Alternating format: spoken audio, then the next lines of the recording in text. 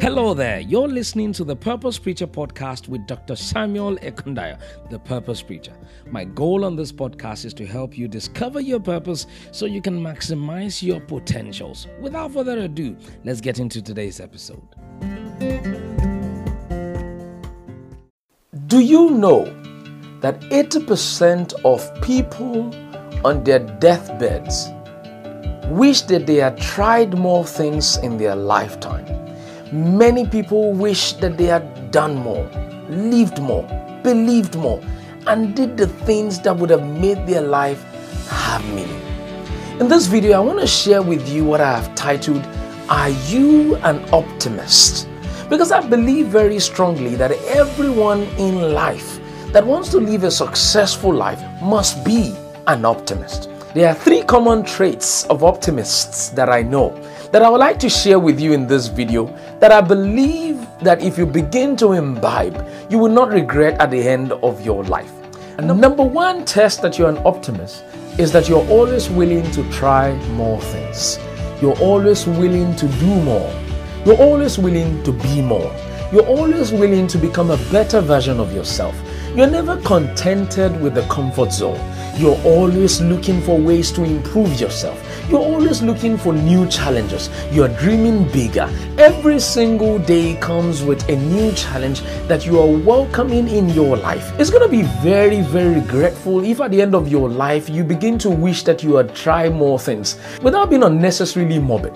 If you were to see a physician today and you're told you have 2 more months only to live on earth, I am more than sure that your bills right now, your debts right now will be the least of your worries. You'll be looking for ways to make those 2 months count. You'll be looking for ways to make those 2 months the best 2 months of your life. You'll be literally trying to do great things. In fact, you will literally want to jump into a volcano. You will literally take on challenges that you've never dared to all the days of your life before. Why? Because you feel like you have less time. And literally, life is so short that you must try more things. You must try new things. You must be an optimist with your life. And number 2 test that you're an optimist is that you are always willing to learn new things. I have come to discover that people who are willing to learn new things always tend to know more. And when they know more, they become of great value. And when you are of great value, people begin to look for you for what you know. Bishop David Oyedepo, a man I respect so much, says if you're not learning, you are dying. Every optimist, every life that will be successful, everyone that will die and not regret in life must learn new things. You must always have the desire to want to know more. You must always have the desire to want to increase knowledge. And it is important because the Bible even says that a wise man will learn and increase learning. A true test that you are wise, how much more an optimist, is the fact that you are always looking to learn more. So let me ask you a question. Do you have that desire to learn more? Do you have that desire to buy books? Do you have that desire to read books? Do you have that desire to learn more principles from other people and go in depth into knowledge? Then you are an optimist. And if you don't have that desire, now is the time to begin to build that desire in you. The ability to want to learn more things is not a gift from God. It's a principle that you must imbibe if you want to live a successful life. It's a principle and not a gift. Some people will say learning new things or reading new things does not come to me naturally. That's a loser talk. You must be willing to always learn new things if you don't want to regret at the end of your life. Learn and practice what you learn. And lastly, optimists persist longer. And that's why you will discover that people who have succeeded in their endeavors, people who are growing every day in their lives, are people who are persisting at one thing or the other. Listen to me.